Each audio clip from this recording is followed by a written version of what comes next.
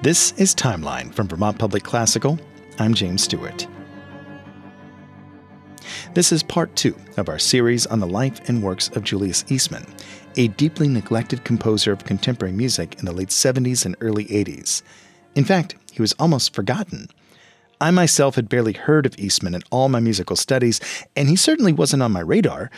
That is until an email appeared in my inbox. Throughout my life, I've been an artist and an arts administrator. That's John Kalaki, the executive director of the Flynn Center for 8 years. These days, he's a writer. John recently published an article for the Arts Views and wrote Timeline to ask if I would like to interview him about it.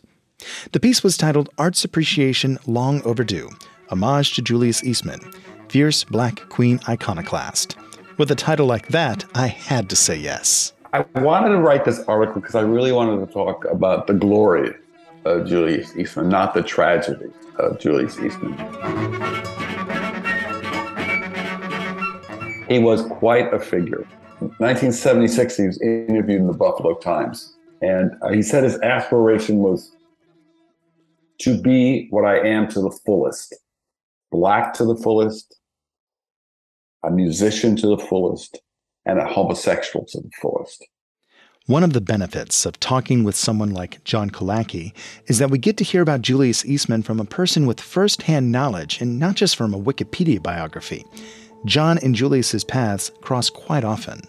I would see Julius a lot in New York in the 70s. I would see him at performances.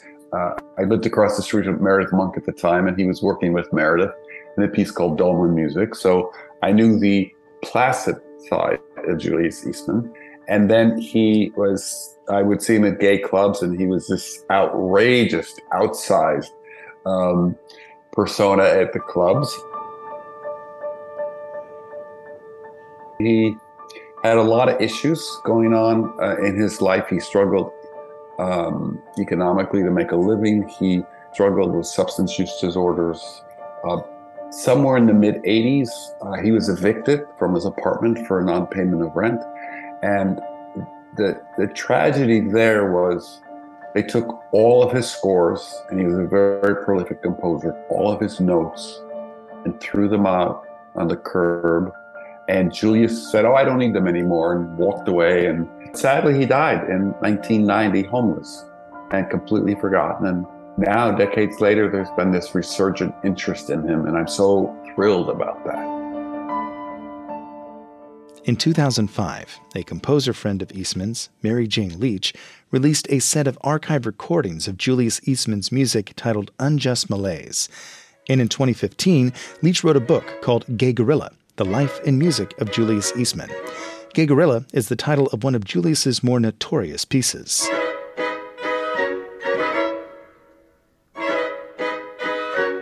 Who was this guy? And there weren't any scores left, but people had played this music. So they started reconstructing some of the scores from archival tapes of the music.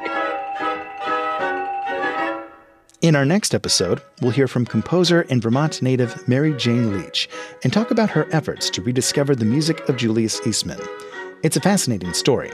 Join us and follow the timeline at vermontpublic.org/timeline.